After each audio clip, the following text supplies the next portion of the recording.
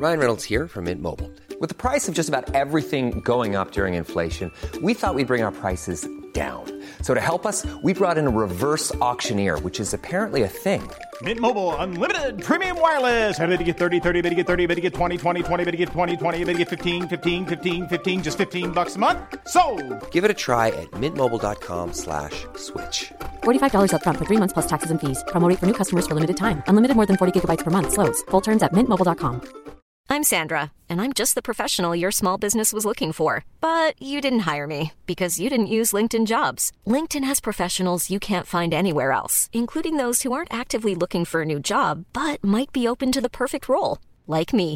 In a given month, over 70% of LinkedIn users don't visit other leading job sites. So if you're not looking on LinkedIn, you'll miss out on great candidates like Sandra. Start hiring professionals like a professional. Post your free job on linkedin.com/people today. Vi säger god jul och hälsar hjärtligt välkomna till det 12:e avsnittet av Släppsargen. Har tomten kommit till dig nere i Schweiz? Han har faktiskt inte kommit än, men jag sitter här faktiskt och tittar ut genom fönstret just nu. Han borde vara här snart, tycker jag. Alltså jag tycker ändå att jag har skött mig helt någorlunda den här poddsäsongen. Ja, varit snäll. Ja. Hur ser ditt julfirande ut? Just i år så blir det ju... Nej, jag vet inte. Man får försöka göra det så svenskt som möjligt. Jag har varit lite på Ikea, inhandlat så likvärdig julmat som man egentligen kan. Och sen får jag väl koppla upp mig till Kalle och sådär. Jag körde väldigt svenskt. Själv då? Har du något så här galet som du... Nej, det skulle jag inte säga. Befinner mig i Småland. I ett hockeylandskap får man väl ändå säga. Och firar med tjejens familj. Och sen ska vi vidare en sväng till Göteborg. Men naturligtvis så försöker vi göra det så coronasäkert det bara går. Ja, mysigt. Ansvarsfullt. Absolut. Men julen, ja, det är ju vad det är så att säga. Personligen så tycker jag alltid att de hockeymatcherna som väntar nu under mellandagen alltid är något lite extra på något sätt. Det är något annat mys runt om matcherna. Kan du som spelare känna igen dig något i det? Jo, det gör jag. Det har ju blivit... Det var ju egentligen bandyns tid, va? Alltså, men det har ju blivit lite hockeyns tid också. Jag vet som aktiv i SHL under ett par säsonger så var man faktiskt... Innan säsongen startade till exempelvis så var man inte så sugen på de här mellandagsmatcherna. Just för att det kan vara ett tillfälle att kunna få lite ledigt och sådär, va. Men det är ju publikmatcher, det är nästan fullsatt i varandra lada och sådär, så att man förstår att klubbarna vill behålla dem. Men absolut, visst är det lite julmys runt om matcherna. Det brukar också alltid vankas någon liten så här julmiddag eller julfest med laget också som man alltid har sett fram emot också. Ja. Så det är absolut lite mysstämning, det är det.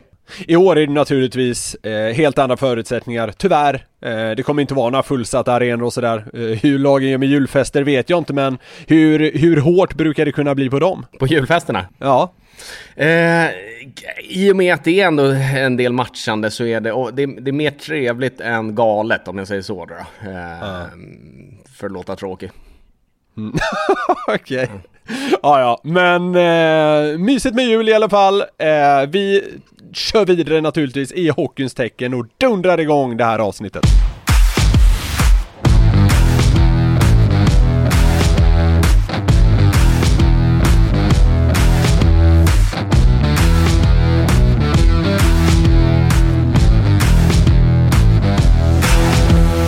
Ett väldigt speciellt JVM drar ju igång här nu i dagarna.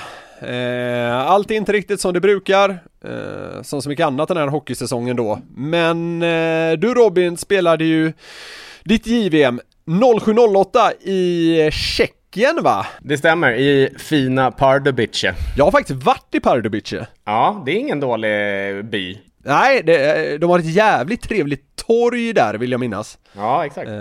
Där ölen inte var dyr. Så det... Nu ska väl ingen åka dit då med tanke på att läget är som det är. Men hur var upplevelsen? För mig var det helt fantastiskt. JVM, det är en sån där sak som under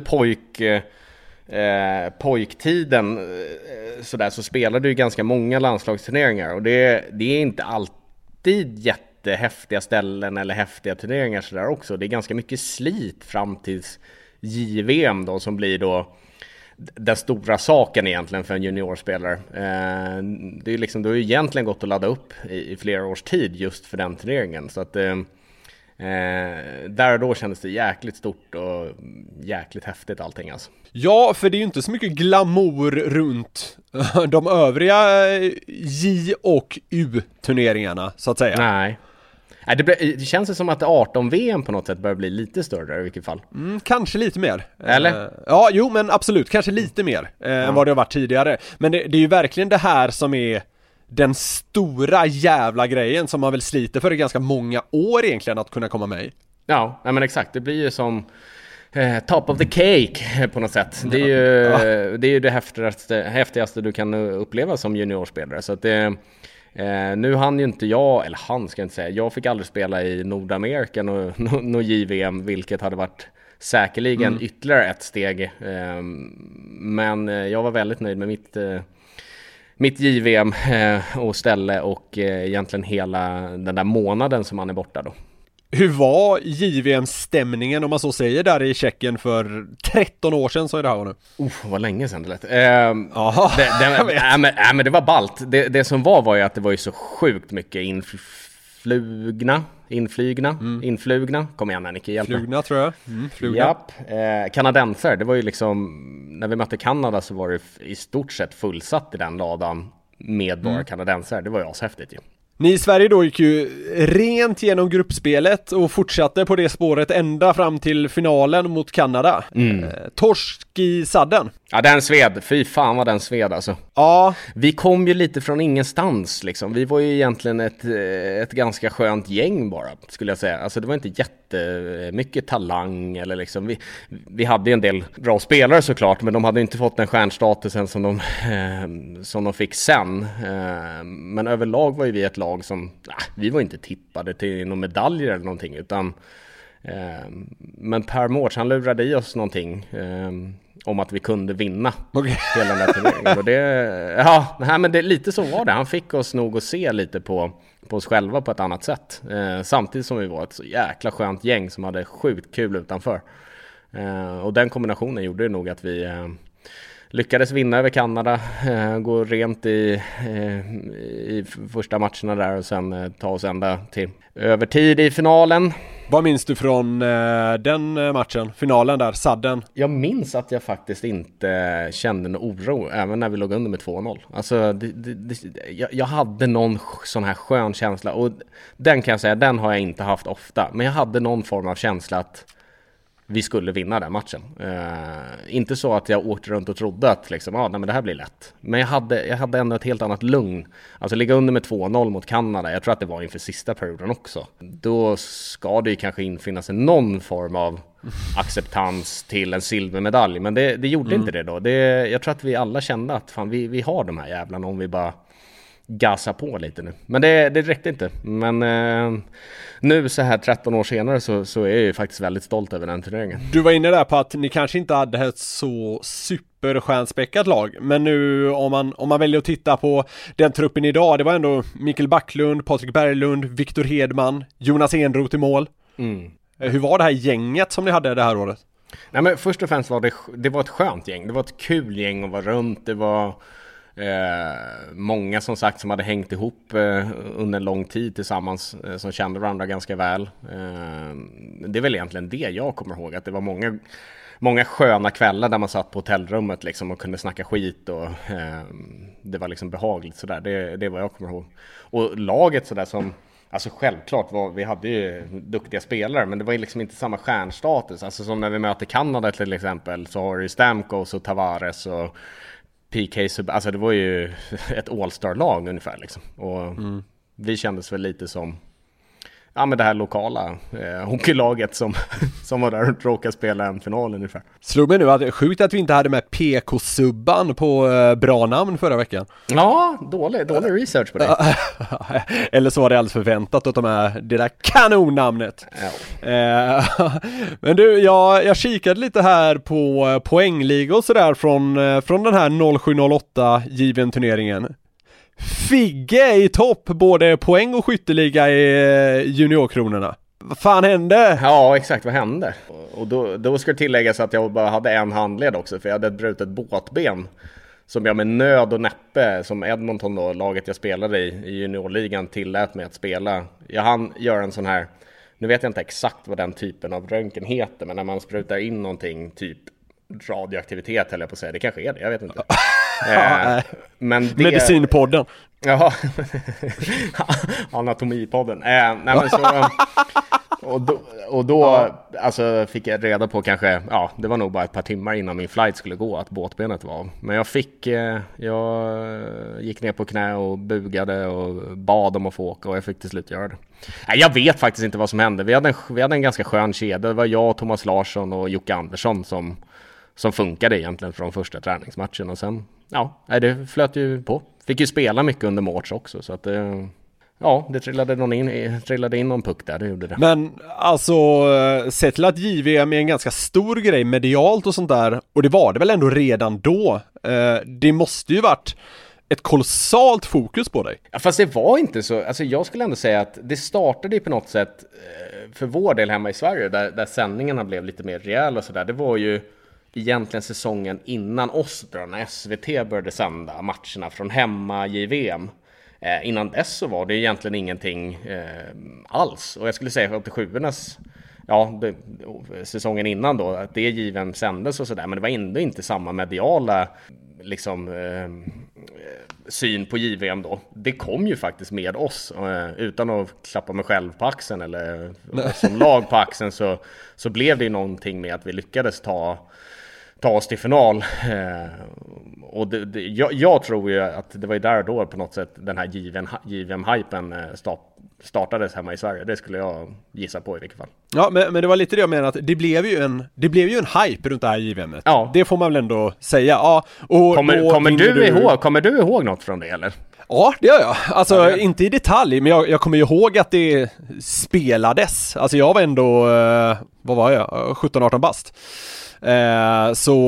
Jo då, det minns jag. Men jag kommer ihåg att jag upplevde det som att det ändå var en del surr. Ja. Och i skenet av det då så gör ju du personligen jävligt bra ifrån det. Alltså var det inte väldigt mycket runt dig då? Alltså det känns som den naturliga följden, eller vad man ska säga. Jo, men lite blev det ju. Och sen lyckades jag trockla in ett sånt där mål från bakom mål också. Det gjorde ju att det vart en och annan fråga om det. Så att såklart blev det ju alltså ganska mycket media och sånt där. Men det, som sagt, jag stördes inte så mycket av det. Det var nästan tvärtom, att jag tyckte att det var kul. Och det var kul att JVM, att det fångades upp så mycket och att det blev en hype om det. För att jag tycker att det laget som vi hade förtjänade ju det. Så att, ja, nej, det var kul. Det var väl i gruppspelet mot Danmark du fick för dig att göra något lite märkligt, måste väl många tycka att det var där och då i alla fall. Ja. Så här lät det i SVT-sändning. Kolla! Han gör mål! Har ni sett 6-1 Figren? Han lägger upp dem på bladet. Det där var det fräckaste jag sett på länge. Vad är bakgrunden till det där målet egentligen? Jag gjorde ett liknande mål bara något år tidigare när vi var iväg med 87-landslagen någonstans. Jag vet inte, alltså det dök väl bara upp i huvudet. Sen det ska ju tilläggas att det är 6-1 eller 7-1 målet. Så det var inte direkt matchavgörande. Men jag vet inte, jag hade väl hållit på och latcha mycket med pucken. Jag tyckte om att hålla på och liksom ha kul och dribbla och liksom komma på nya saker i den åldern. Och sen, ja, det fanns ju tid och det fanns ju utrymme för att testa, så att jag gav det en chans. En liten avstickare här bara, för du sa att matchen var ju redan avgjord här naturligtvis. Vad tycker du om att spelare försöker sig på sånt här när en match typ står och väger? Jag ser nog hellre att en spelare försöker göra det när den står och väger än när det är 7-1, skulle jag. Är det så? Ja, jag tycker nog det. Jag tycker det visar på, men jag vet inte, lite självförtroende, lite liksom... Nej, jag vet inte.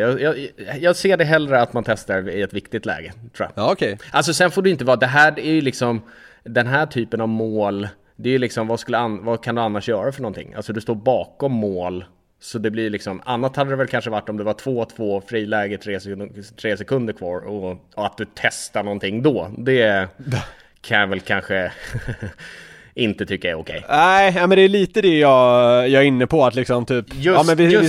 Just från läget bakom mål så ser jag inget problem med det. Nej, för fan. Vi har ju tidigare varit inne på hur jävla tråkig jag är med vissa grejer. Och det här är nog en sån grej. Här gör du naturligtvis helt rätt. Jag menar att i den situationen, men liksom en slutspelsmatch och det står 2-2, en spelare får ett friläge med 3 minuter kvar, att liksom försöka lägga pucken mellan benen och försöka hålla på med någon jävla tramsfint och sånt där, det kan fan göra mig tokig alltså. Ja, men jag tycker inte det gör dig gubbe. Jag tycker det gör dig bara klok. Ja, det är väl ändå en rimlig åsikt. Ja, nej, jag är faktiskt med dig där. Ja, tack. Du, kommer du sitta bänkad framför JVM? Nej, i och med att det går på natten. Alltså, jag vet inte ens hur schemat tror jag. Det kommer väl vara varierande. Alltså, kan jag se matcherna så kommer jag se dem.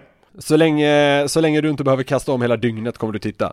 Ja, exakt. Själv då? Du kommer du kliva upp i natten? Nej, det kommer jag verkligen inte göra. Nej. Nej. fan vad vi snackar ner det här JVM. Nej, men jag kommer nog vara lite som du. De matcherna som passar att se kommer jag nog att se. Men överlag har jag har inte riktigt det där suget efter landslagshockey som många andra har. Vadå, så du sitter inte på nålar för Channel One Cup här som ja, men det är klart jag gör det för Channel One för fan. Men däremot inte för ett OS. Nej, okej. Nej, för fan. Nej, men till exempel ett OS. Jag har svårt att gå igång på det alltså. Och lite samma med JVM så här. Det är klart om Sverige vinner, det är klart som fan jag tycker det är kul. Men liksom jag håller ju klubblagshockeyn hemma i Sverige 10 gånger högre. Om vi tittar liksom pulsmässigt. Jag kan köpa det på något sätt. Alltså så länge det inte är bästa landslaget så fattas det faktiskt lite för mig att kunna sätta mig in i det. Men de gångerna när det verkligen är det bästa laget, då tycker jag att det är skitkul. Men JVM är väl ändå mångt och mycket det bästa? Ja, det är det väl, kan man väl säga. Det är väl ofta det är väl ett par första runder som inte är med, och Kanada, de har väl ofta ett helt lag som redan spelar NHL ungefär sådär. Men ja, nej, jag vet inte. Jag tycker väl kanske mer så med riktiga landslag, eller på att säga storlandslaget. Ja. Men upplever du att, för det känns som att runt varje jul och nyår så det blir väldigt stor hype kring JVM. Så är det ju. Upplever du att den är motiverad? Jo, alltså både ja och nej. Det är fortfarande junior som vi snackar om. Men å andra sidan så det är lite annan sport. Alltså nu är de ju så sjukt skolade och de är så uppe tidigt i A-lag och sådär också. Så att jag tycker att den här charmen som fanns med junior-VM och sådär tidigare, den kanske börjar försvinna lite. Om man går tillbaka då några år till exempel när Tedenby eller de här spelade, det var ju liksom High Chaparral. Det var ju alltså vad som helst kunde hända när som helst, och det var ju därför det var så jäkla kul att kolla på. För att det var så ostrukturerat och ja, men det var bara en stor hockeyfest liksom. Det var nu har väl det försvunnit lite. Nu är det nästan som att kolla seniorhockey, så att det blir ju att man kollar på ett lite annat sätt tycker jag. Och ja, hypen i sig, jag vet inte, det är en kul happening och den ligger ju bra i tiden. Men som sagt, det är fortfarande junior tycker jag. I och med att det här är vårt julavsnitt så tänker jag att det är ju inget vettigt sådant eller riktigt sådant om vi inte skickar ut lite julklappar i hockeyeten. Så nu tänkte jag att jag skulle ta rollen som jultomte här, Robin, och dela ut lite julklappar inom hockeyn. Vad tror du om det upplägget? Nej, jag tycker att det låter spännande. Jag undrar lite, vad är du för typ av tomte? Ja, alltså vanligtvis när man är det på riktigt så att säga, så tycker jag väl om att ha ändå några järn innanför västen. Då känns det som att då kan man mer leva in i det, och det är då man kan blåsa de yngre kusinerna på riktigt. Ja. Det är först då man kan leva ut, men idag så har jag inte förtärt något annat än vatten och kaffe, så idag kanske det blir lite mer Nej, det blir en stilig tomte idag. Precis, det blir lite mer ordningsamt, men lite kul ska vi ha också. Så jag kommer läsa upp ett litet rim här till mina julklappar, så får vi se vad du tycker helt enkelt, om jag är fel ute eller om det är en perfekt julklapp helt enkelt. Ja. God jul, Roger Rönnberg! Det finns en felaktig bild om att Frölunda-coachen jämt gnäller i media. Om det står det dock inget på hans sanningsenliga Wikipedia. Hetlevrade Rönnberg gör sig dock ingen tjänst med starka minspel på bänken. Med extra puder blir Seymours kameror nog inte lika sugna på att påtala den enligt vissa lite svaga länken. Men jag anser att hans och andra tränares känslor främst livar upp. I alla fall så länge huvudfokus ligger på deras egen spelartrupp. Men lite smink blir Rönnberg mindre röd, men kan ändå behålla samma glöd. Ja, vad fin. Imponerande alltså. Tycker du det? Men han fick puder eller? Ja, men han får lite smink helt enkelt. Ja, det var kul. Ja, men han får ju ofta höra att han är liksom röde Roger och sådär på bänken där. Ja. Och, så jag tänker att kan han liksom putsa bort lite grann av det där, så kanske Frölunda-tränaren får ett lite lugnare 2021. Ja, och i den här, har du tänkt på det? Rogge, kan man slänga i någon form av vax eller någonting? För att det är väldigt ofta han står i intervjuer där vaxet inte har räckt till där bak, så att det är alltid lite hår som står upp. Ja, det är möjligt faktiskt. Ja, vi bara kan slänga in något dagsvax eller något till Roger där. Ja, absolut. Ja, men det tycker jag. Jag menar ju att Roger Rönnberg, absolut, han är rasande många gånger på bänken, och i en del fall är det säkert på domaren, i en del fall tror jag man tror att det är domaren, och egentligen är han sur på något som har hänt i spelet eller på någon i laget. Men han håller högre nivå än många andra SHL-tränare, måste jag säga, när det har just med media att göra. Jag vet inte, de gångerna han har varit kritisk till en domarinsats till exempel under sina många år i Frölunda är ju lätträknade om man ser till när det har tagit plats i media så att säga. Mm. Ja, alltså han har väl blivit lite bättre där också. Det får man väl ändå säga. Det var ju ändå, alltså tidigt där i Frölunda, då kunde han ju ändå gå ut och svinga ganska friskt i både presskonferenser och intervjuer och sådär. Men absolut, jag tycker att han för sig väldigt bra i media. Jag tycker att det är ganska många coacher som för sig bra i media. Jag tycker att absolut. Sam Hallam är exemplariskt faktiskt. Ja, men det jag menar med just varför jag väljer ut just Roger här är ju för att han kokar ju många gånger när han står där på bänken, men ofta när det ska läggas ord på det, så tycker jag han brukar sköta det ganska så snyggt faktiskt. Ja, nej men absolut. Och det här med liksom känslor på bänken, där är han ju inte ensam. Jag menar, Peter Andersson ser ju fullständigt rasande ut många gånger, Thomas Berglund lika så. Men alltså, vad fan, jag tycker bara det där är härligt. Ja, nej, jag tycker också att det är okej. Och sen naturligtvis, man ska inte, det var det som Mikael Nord också pratade om när vi hade med honom, att man ska inte liksom, vad ska man säga, peka ut en domare inför en hel arena och stå och vifta och hålla på. Naturligtvis inte, det är inte snyggt. Men ibland tror jag också att det kanske är det egna laget som en tränare är förbannad på sådär. Mm. God jul, SHL-kontoret!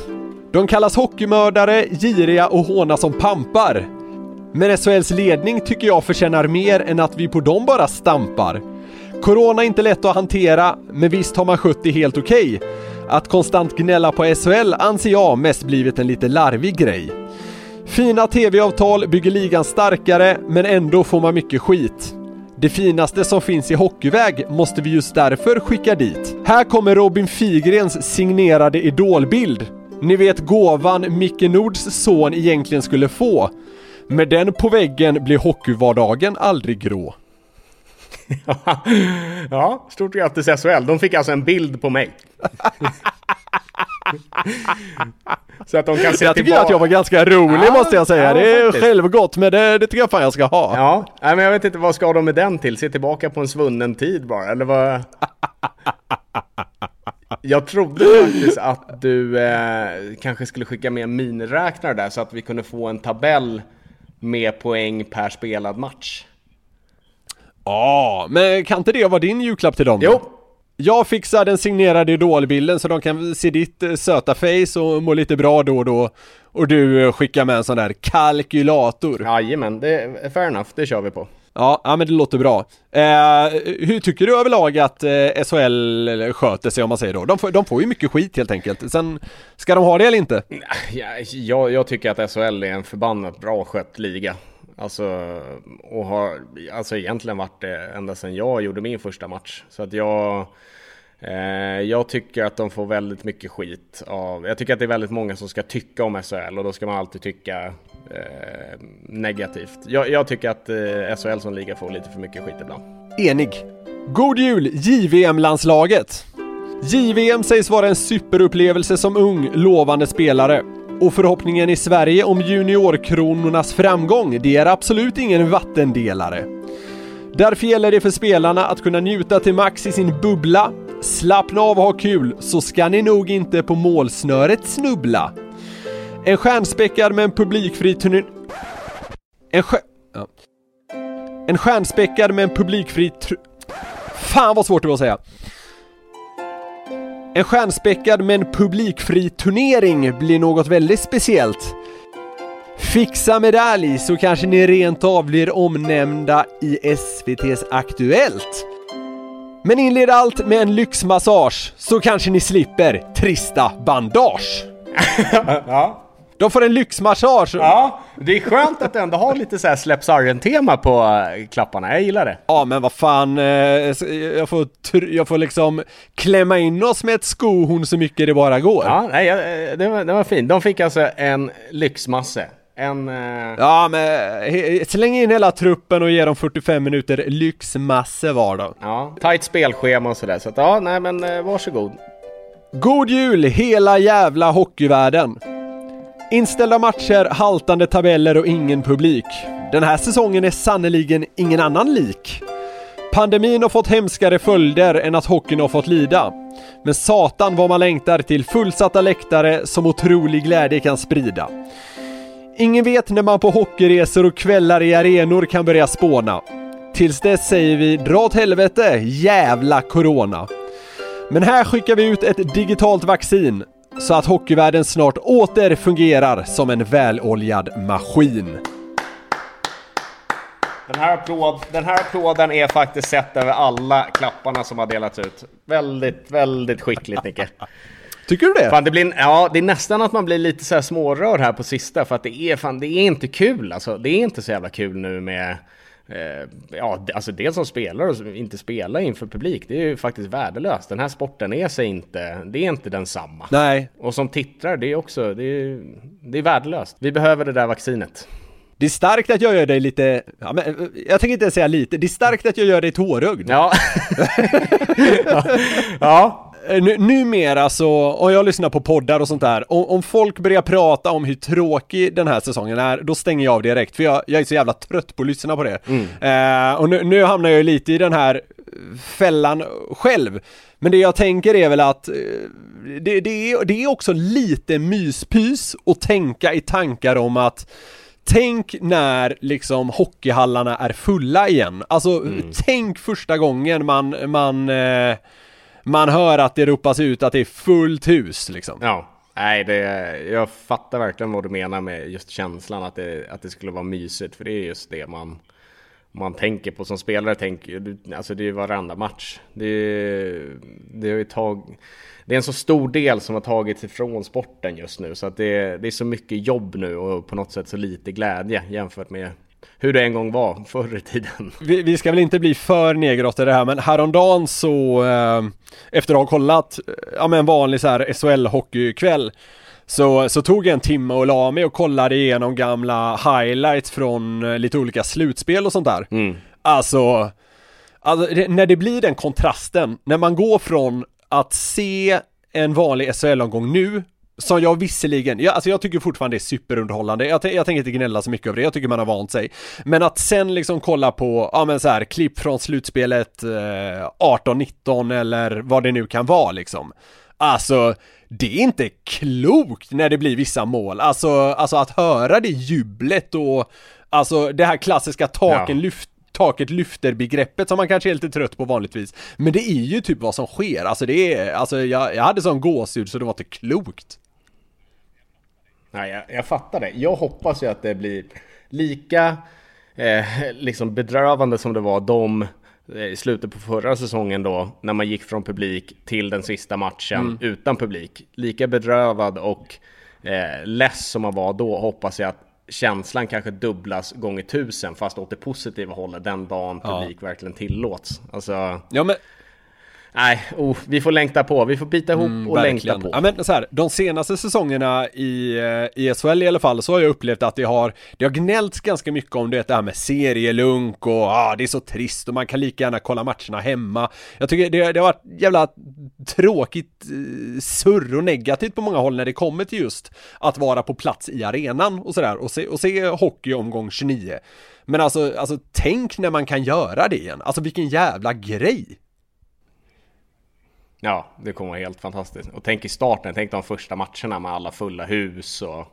Nu vet vi ju inte exakt hur det kommer bli och sådär, men om vi bara får drömma lite och sukta. Ja, wow!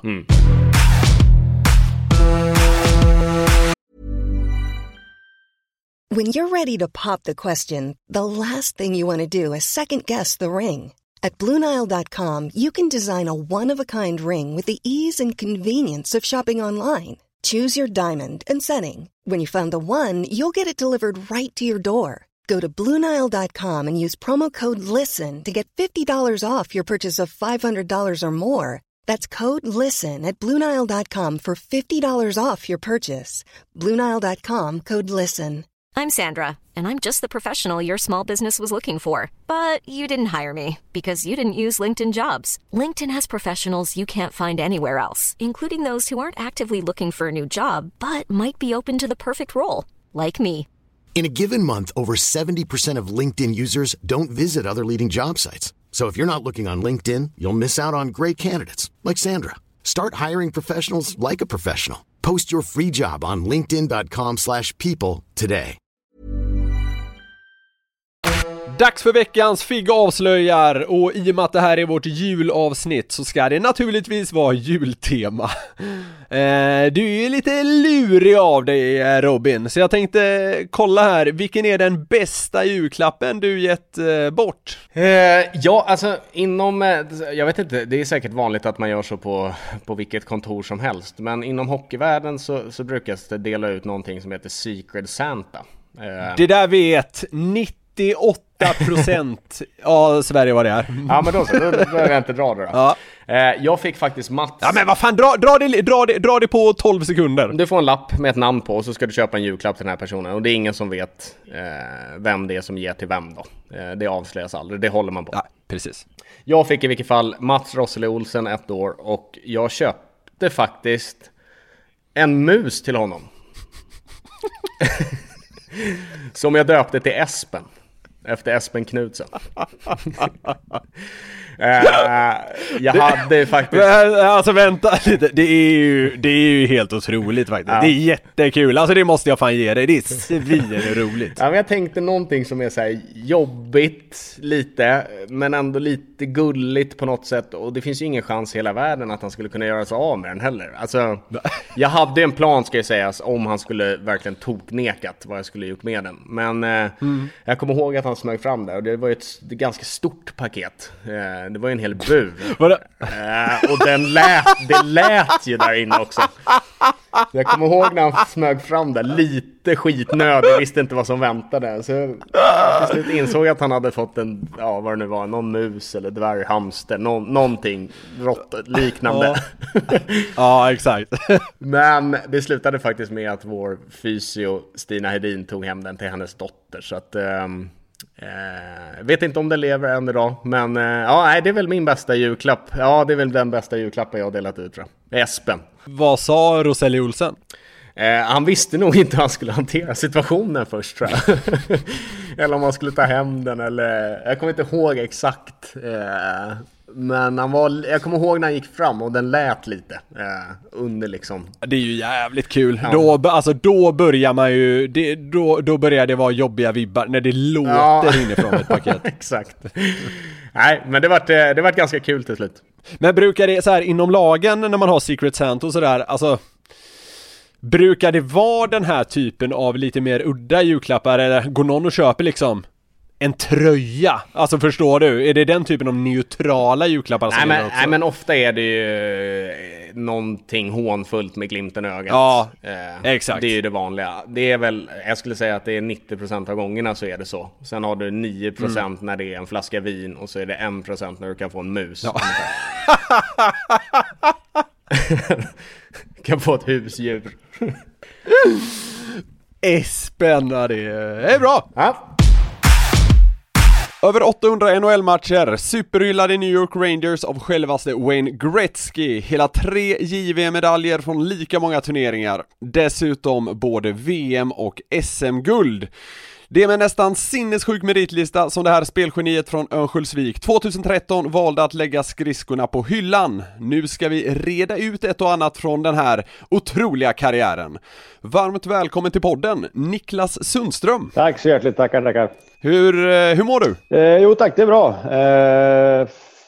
Driver vardagen här uppe med och jag vet inte riktigt vad. Lirar lite paddel emellanåt och jobbar lite som scout i hockeyscouter, men det finns ju inte så mycket matcher att se tyvärr. Nej, just det, du jobbar i San Joses organisation. Har 2 roller där, har jag förstått saken rätt, va? Ja, mest är ju scouting och sen försöka vara lite bollplank åt våra europeer som vi har så. Men det prio är ju scouting och leta de bra spelarna. Mm. Och det är kämpigt nu i coronatiden när det inte är några J20-matcher och sådär. Ja, framförallt är det ju de som jag ser mest då, och det är ju inställt tills vidare, så det är ju självklart ett stort tapp, så man får förlita sig att kolla på TV på SHL och Allsvenskan. Vi ska kika lite på din karriär här, Niklas, och det känns ju som att den var ganska händelserik från start. Ditt andra riktiga år i elitserien med Modo blev det den här klassiska finalserien mot Malmö 93-94. Det måste ju varit en ganska fantastisk upplevelse så tidigt i karriären. Absolut, det var en jäkla rolig resa faktiskt. Som du sa så torskade vi i det var 3 matcher då, tror jag, finalen, eller var det 5 bästa 5 mot Malmö där, ni borta mot Malmö, och de hade ju ett starkt rutinerat lag och vi hade ju ganska många unga lirare och med Foppa i spetsen då, så det var en jäkligt kul resa, men tyvärr räckte det inte ända fram, men som sagt en bra erfarenhet. Var du likt Foppa förbannad på Börje efteråt? Kanske inte lika, jag tog inte ut det på samma sätt, men nej då, det var Malmö var bättre över serien, så det var inte mycket snack om, men det är en klassiker som han gjorde. JVM drar igång här nu. Kul ska det bli, och du är en av de svenskar som spelat 3 sådana här turneringar. Medalj alla gånger men inget guld, och 92-93 så är du, Foppa och Näslund helt outstanding, alla från Örnsköldsvik dessutom. Ja, det var som sagt också ett grymt minne. Jag fick ju vara med som 2 år yngre och hänga med storpojkarna i den turneringen och fick den äran att spela både med Foppa och Mack i samma kedja, så min uppgift var ju ganska enkel. Jag stod framför mål för det mesta i powerplay och raka in dem vi hade några varianter där som vi körde som det blev många tomma kassar för mig som var ganska enkelt, men någon skulle göra det och det var min tur den gången, så det var kul. Peter Forsbergs spel i den här turneringen var ju helt otroligt. Jag vet inte, det är svårt att sätta riktiga ord på det, men vad minns du bäst från just den här turneringen? Det var väl självklart att få spela den kedjan, men sen också var ju på hemmaplan. Det var Gävle och Uppsala, och det var väl, kan ha varit första gången det började tv-sändas också, tror jag, så det var ett enormt intresse både på läktaren och på tvn, kommer jag ihåg. Det blev väldigt uppmärksammat, vilket var kul, och efter det och framöver här som nu är det ju bland det bästa som finns under hockeysäsongen att se på junior-VM. Det är en fantastiskt rolig hockey och hungriga grabbar som är ute och kör järnet och vill visa upp sig. Och Så det var ett bra minne. Ja, som du är inne på det är ju, eller det känns i alla fall som att det är en ganska speciell hockey som spelas under JVM. En ganska positiv hockey i många bemärkelser. Upplever du att det var samma sak på din tid, om man säger så? Ja, absolut. Det tycker jag. Det är ju, om man får säga, grabbar i sina bästa år när man släpper ut dem på bete och alla kör. Och som du sa, en positiv, rolig hockey. Det är fart och fläkt, och nu på senare tid också är det lite annorlunda hockey mot vad då kanske var mer lite... Det gick lite långsammare, men lite mer häng och kläng och lite mer fysiskt. Men som sagt, det är en höjdpunkt på året att få se de där turneringarna. Du gjorde ju 2 JVM-turneringar till där efter den tillsammans med Foppa och Näslund. Var det någonting som stack ut där för din del? Ja, året efter med de som var födda 74 gick ner i Tjeckien, och då var vi faktiskt närmare att ta guldet där. Det hade räckt med oavgjort mot, var det Kanada sista matchen eller vilka då? Ja, jag tror det. Kanada förlorade en match, och hade vi bara fått oavgjort och så låg vi under.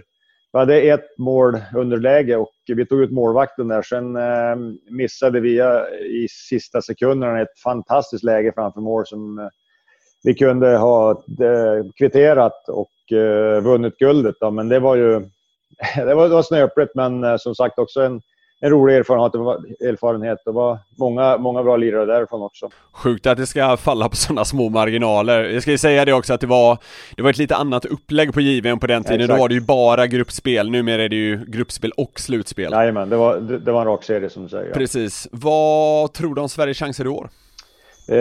Nej, men de ser bra ut. De kommer få chans som att få upp ett starkt lag, och det blir spännande att se här hur alla kommer, vilka konstellationer det kommer att bli i alla länder nu med coronan och inställda ligor och hur det ser ut. Så det kommer att bli ett väldigt speciellt junior-VM, men förhoppningsvis kommer det gå att jämföra, och med som sagt mycket underhållning. Vi återgår till dig här, Niklas.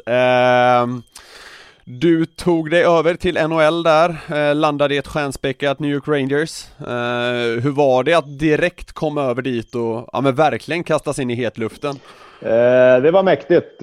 Som sagt, jag fick faktiskt året innan, när vi var färdiga med säsongen i Modo, så fick jag chansen att åka över och träffa laget och organisationen, var med och träna lite grann, vilket jag tyckte var nyttigt att få se det fungera och se på grabbarna och känna lite grann på hur det var, och det betydde mycket för mig.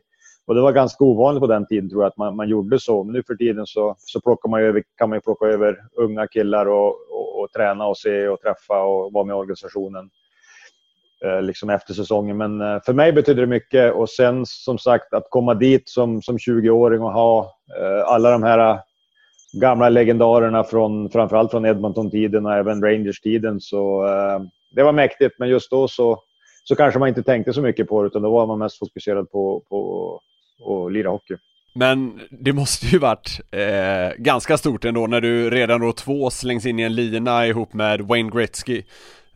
Och ni spelade ihop där med Luc Robitaille i 2,5 säsong blev det väl, va? Ja, ungefär. Och det, som du säger, det är ju 2 av världens bästa hockeyspelare genom tiderna, och fick chansen att få vara med där var ju det var inte så tokigt, utan då det är väl mest i efterhand man fattade hur mäktigt det var. Just då, som sagt, så var man ju uppe i det och hann inte tänka så mycket. Allting gick ju så snabbt, men självklart var det enormt stort att få äran och lira med de grabbarna. Hur var han som kedjekamrat, Gretzky? Han var bra. Han väldigt, väldigt smart, lugn person. Proffsig, superproffsig både på och utanför isen. Och såg spelet ett snäpp innan alla andra. Även fast han var på slutet av sin karriär så var han med och styrde och ställde, och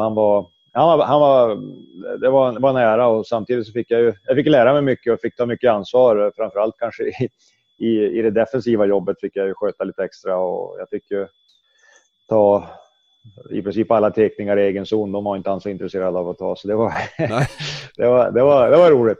Men hur var det som relativt ung grabb lira med en man som redan hade sån otrolig legendarstatus? Alltså, stod han med pekpinne mot dig, eller hade du ändå en fri roll utifrån vad du skulle göra på isen? Nej, utan ingen pekpinne, eller han dirigerade inte så, utan han gillade att spela med mig, tror jag, och det var väl därför man fick vara med så länge med han. Det funkar ju lite så kanske på när man har de där stjärnorna, att de väljer lite grann vilka de vill spela med för att vara nöjda och kunna producera och vara som bäst. Och så för mig var det, jag förstod ganska snabbt min roll, vad jag skulle göra. Stå lite framför mål emellanåt och trycka in dem, och samtidigt ha gjort jobb i det defensiva lite extra. Så det var en roll som jag accepterade och tyckte var skitkul. Det var en dröm att få göra, och framförallt spela i Madison Square Garden med fullsatt arena och alla de storstjärnorna. Gretzky har ju sagt att du är en av de bästa han spelat med. Ja, han kan ju hockey, det har jag ju. Ja. Det var där polletten trillade ner. Faktiskt,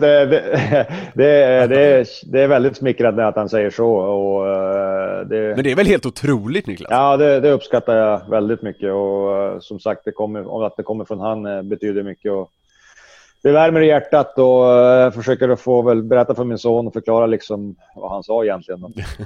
99 gick karriären vidare. Då blev det västkusten med San Jose Sharks, och sen blev det också en sväng upp till Kanada i Montreal. Var trivdes du bäst under din NHL-karriär som varade i 10 år?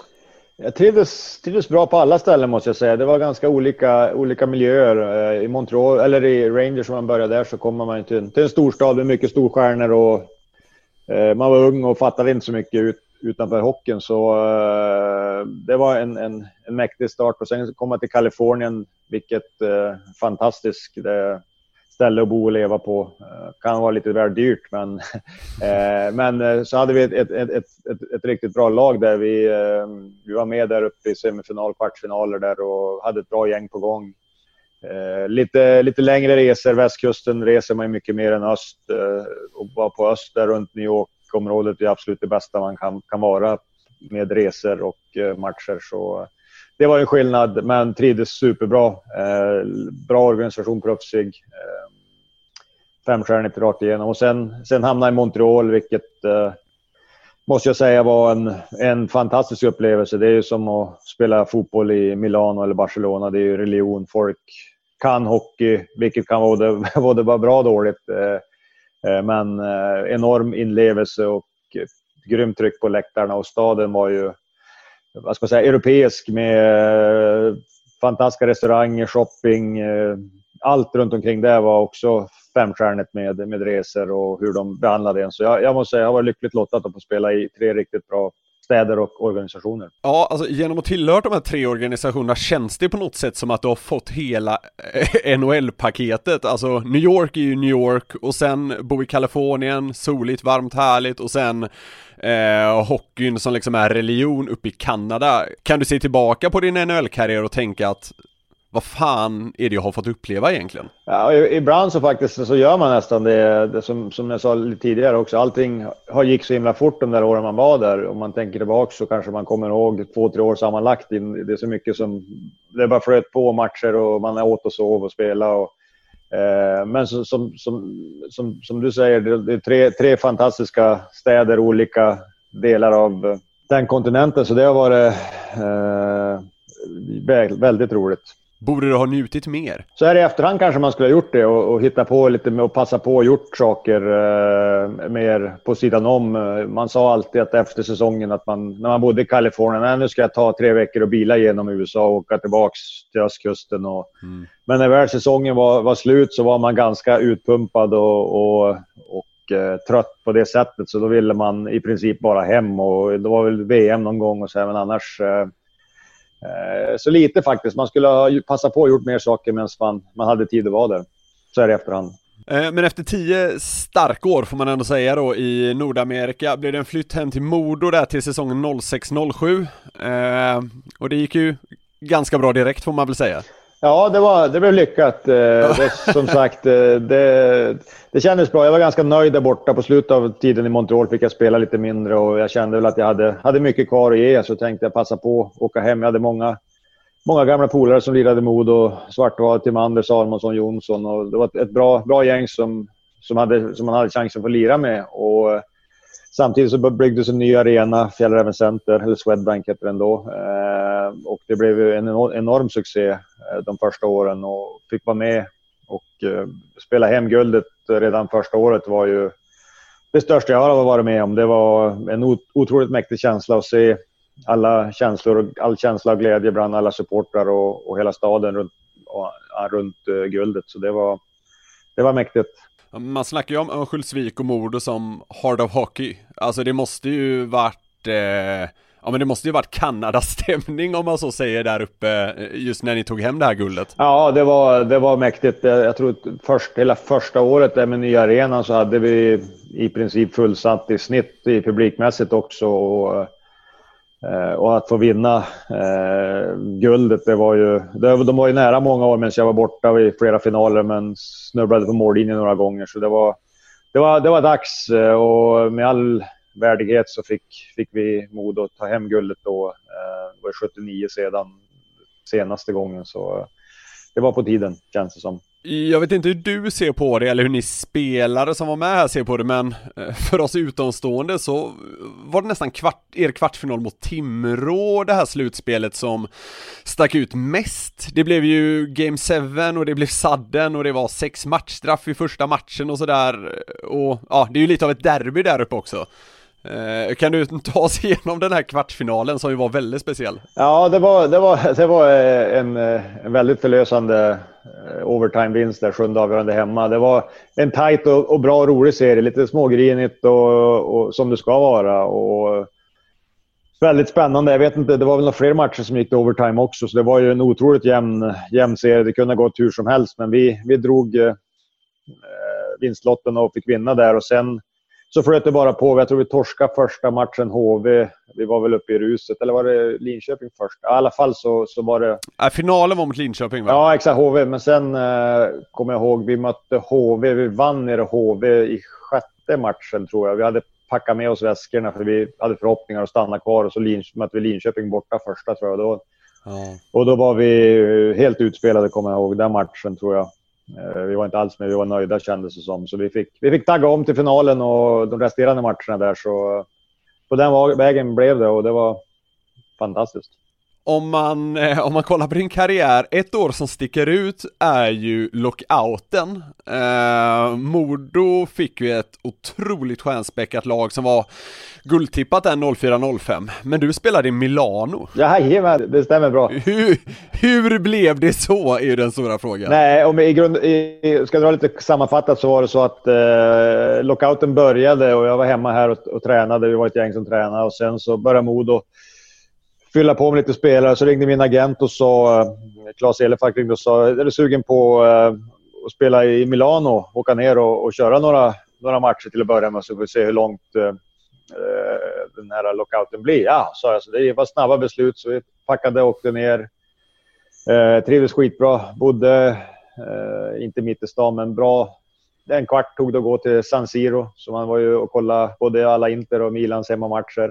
Plus att vi hade ett bra lag. Vi hade Craig Adams, Carolina var med oss, och Rob Di Maio, Daniel Kachuk. Vi hade ett bra gäng, många alla de här italiensk-kanadensiska legenderna som har varit med i Felicetti och ja, så det var roligt, och det flöt på. Och så sen, ju längre lockouten blev, så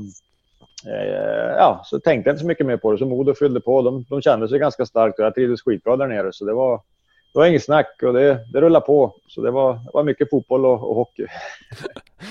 Vilket är ditt bästa minne från att spela i italienska ligan, så ju inte ha sånt där dunder-renommé, får man väl ändå säga. Nej, det var väldigt speciellt faktiskt. Matcherna var, de började typ så här 8:45, för folk var ju tvungna att äta middagar innan.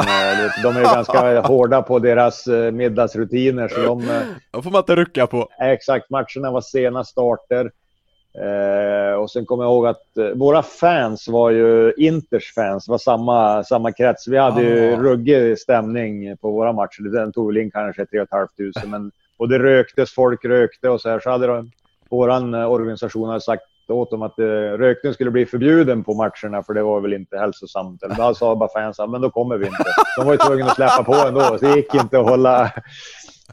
Så det var också, men det var fantastiskt år. Vi spelade också typ den här Champions League som hette, tror jag, på den tiden, i och med att de var gamla mästare, så vi gick till slutspel, men i alla fall så spelade vi uppe i Ungern mot Dynamo Moskva, ungerska mästarna och slovakiska mästarna. Men då hade våra fans, de hade chartrat 2 plan plus att det gick 4-5 busslass. Vi hade liksom 1000 pers i klacken där uppe. Skitläckert. Shit.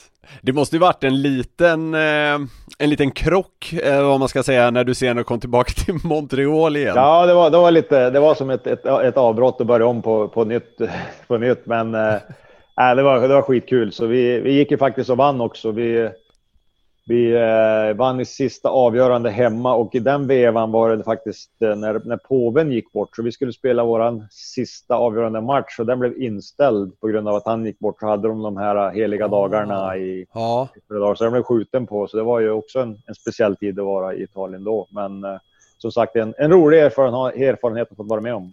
Men så ni fick vänta in, eller vad man ska säga, den här landsorgen, eller vad man nu vill kalla det, innan ni kunde spela den avgörande matchen då, helt enkelt? Jajamän, jag för mig att det var några dagar det var uppehåll, allting var stängt. Där ställer man in matcher på grund av religion. I Kanada så är hockey religion. Det är en ganska intressant jämförelse. Exakt. En annan lite kul grej, Niklas. Jag såg en hyllningsvideo till dig häromdagen, och i den säger Peter Forsberg att du som ung, citat, var väldigt slö, aldrig hade på dig skridskorna, gick mest runt och hakade. Ja. Vad fan menar han med det? Nej, där vi växte upp i Domsjö då, där både jag och Peter, Andreas Salmonsson, växte upp ganska nära varandra. På skolan, det var en gammal klassisk utering som var uppspolad på vintern som vi hängde mycket på med sarg, och det var tekades lag och lirades. Och ganska ofta så hade inte jag skridskorna på mig. Jag körde med dojor istället, och alla andra sprang och körde skridskor, så jag sprang med och jag kanske hakade lite mycket och så här. Det var därför mina hakningar därför de blev så bra. Men av någon anledning, jag vet inte om jag tyckte det var rätt skönt att bara springa runt med dojorna där ibland. Så det stämmer bra, och det har jag fått höra i efterhand också ganska ofta. Just där att du satte din hakningsteknik så tidigt då, vad tycker du om nivån idag i svensk hockey där det inte är riktigt lika tillåtande? Just hakningar är väl känns det som ganska okej att det är borta på det sättet, men så finns det mycket annat man diskutera angående regler och sånt som jag lite grann tycker kanske lite annorlunda, men det är så det är, och hockeyn har ju utvecklats och blivit en helt annan sport mot för på att säga när vi var aktiva, men mycket har förändrats med fart och närkontakt och sånt. Vi behöver inte göra världens största grej av det, men vad är det främst du menar att du skulle vilja se en förändring av? Nej, jag känner bara rent generellt kampmoment och tävlingsmoment, och att visa känslor tycker jag har försvunnit en hel del. Tyvärr tycker jag. Jag tycker det ska vara känslor och kamp, och man ska få ge och ta och liksom vara beredd på att det kan hända grejer ute där. Och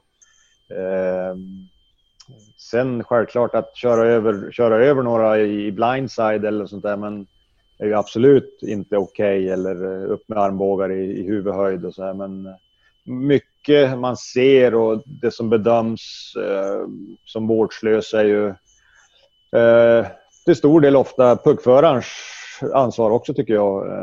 Man ser för många, i och med att jag ser mycket hockey, eller jag ser mycket hockey och ser utvecklingen på att det är mycket fart på ungdomar, och även på alla nivåer, även NHL, SHL, junior, var den ser mycket fart.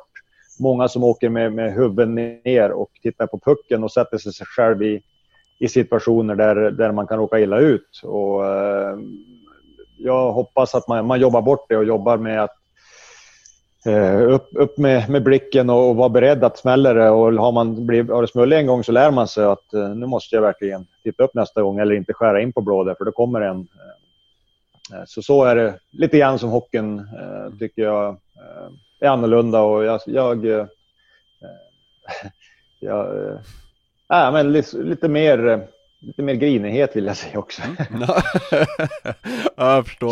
Känslor ska man säga så, mer känslor. Ja, men det känns som att där uppe i Övik, både du och liksom Peter Forsberg, ni hade någon form av grundmurad grinighet som ändå var till er fördel på något sätt. Ja, för det mesta, förutom när man tog alldeles för många misskontakt som man gjorde några år, men jag tror det har att göra att man vill vinna och vill så väl, och det värsta man visste var ju när för exempel man var inne på ett baklängesmål. Då vet man när man satt sitt lag i en situation att man kan förlora, och man åker till båset och man skämdes, man tog inte titta någon i ögonen, utan tänkte man nu jävlar nästa byte, då måste vi tillbaka och jämna ut det där. Och idag så tycker jag om man följer många killars blickar och deras kroppsspråk, så är det är inte hela världen att man är inne på ett baklängesmål, utan det är bara, så är det. Men för mig, jag kan ju bara prata ur min syn, det var, jag värderade det väldigt högt och liksom satte en stor press på mig själv att sådana grejer var värdefullt. Det beror på lite hur man ser det, men ungefär 10 hela säsonger i Modos A-lag. Men när du var tillbaka här efter NHL-karriären, var det någon spelare i SHL eller sådär som du var extra grinig på ofta? Var det någon du hade extra svårt för att möta? Hade du någon nemesis liksom? Nej, men det fanns ju alltid killar som var dryg att möta, som hade det här liksom, kom in under skinnet och jobbiga som man liksom ibland la för mycket fokus på. De här klassiska Jämtin, Ledin, även Lance Ward, det fanns ju alltid, och som behövs inom hockeyn tycker jag, de här profiler och som startar lite skit, att det blir lite uppskruvat runt omkring och att det händer saker. Det tycker jag absolut ska tillhöra hockeyn, men så länge det är ärliga tag och liksom att man är med på det, så tycker jag inte alls att det är fel. När tror du vi får se Modo i högsta ligan igen?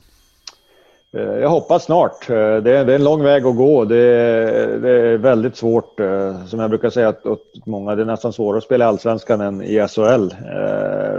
Och problemet kan ju bli också när man blir, som framförallt i fjol när det gick bra, hade mycket bra lirare, då blir man sönderplockad, då blir man som en språngbräda istället för många killar. De kommer hit och gör bra säsonger, så vill de vidare till SHL eller ut i Europa, och det är tufft, så det gäller att få killar som vill vara kvar, som Timrå har ju lyckats bra, Björklöven lyckats bra med det i år. De har varit lite annorlunda situationer, men det är det som tror jag behövs, att man får ha kvar dem ett extra år, att de vill vara kvar och spela mycket och få istid och vara med och vinna, istället för kanske man har sett många killar, inte bara sådana exempel men även juniorer som vill framåt för fort och ska upp så fort i ligorna och få mindre och mindre istid, och utvecklingen hämmas av det, och då är det viktigt att ha bra rådgivare och föräldrar som kan guida en. Det här avsnittet kommer ju komma ut på julafton. Vilken julklapp! Ja, det är otroligt till alla lyssnare, va? Men vad är det viktigaste på den Sundströmska julen? Den har varit ganska olika på sista året. Vi har varit ute och rest mycket. Familjen åkte iväg några jular här vid sista jularna, men snö vill man ha, man på hemmaplan, snö och jag gillar kalvsyltan faktiskt. Det brukar vara en av mina favoriter. Julskinka med äppelmos också, inte helt fel. Dopp i gryta. Fan, ni är speciella där uppe i Norrland alltså. Niklas Sundström, stort tack för att du tog dig tid, och god jul på dig. Ja, detsamma. Tack. Det var så allt för 12:e avsnittet av Släppsargen, tillika vår julpodd får man väl säga.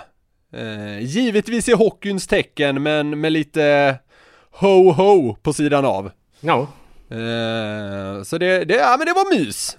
God jul, Robin. Ja, men god jul själv, Nick, och god jul alla lyssnare. Får jag slänga med att jag tycker att det är väldigt kul att det är fler och fler som lyssnar på oss. Vi Vi uppskattar det väldigt mycket och det är väl egentligen julklapp nog för oss, va? Absolut, det är julklapp nog för oss och vi är, som du säger, superglada. Och så hoppas vi väl att det här kan vara en liten julklapp från oss till dem helt enkelt. Ja.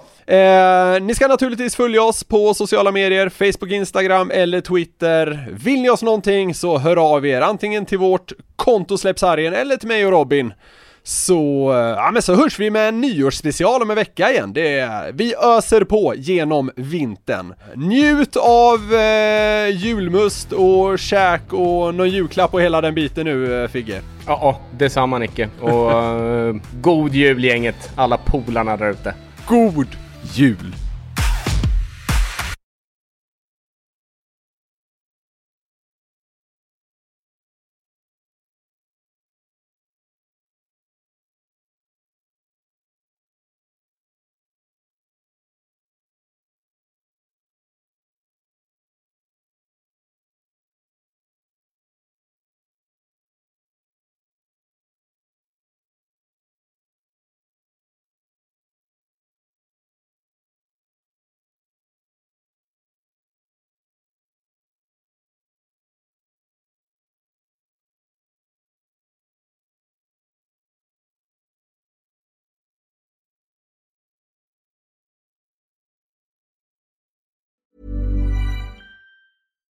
Hi, I'm Daniel, founder of Pretty Litter. Cats and cat owners deserve better than any old-fashioned litter. That's why I teamed up with scientists and veterinarians to create Pretty Litter. Its innovative crystal formula has superior odor control and weighs up to 80% less than clay litter. Pretty Litter even monitors health by changing colors to help detect early signs of potential illness. It's the world's smartest kitty litter. Go to prettylitter.com and use code ACAST for 20% off your first order and a free cat toy. Terms and conditions apply. See site for details. Even when we're on a budget, we still deserve nice things. Quince is a place to scoop up stunning high-end goods for 50 to 80% less than similar brands.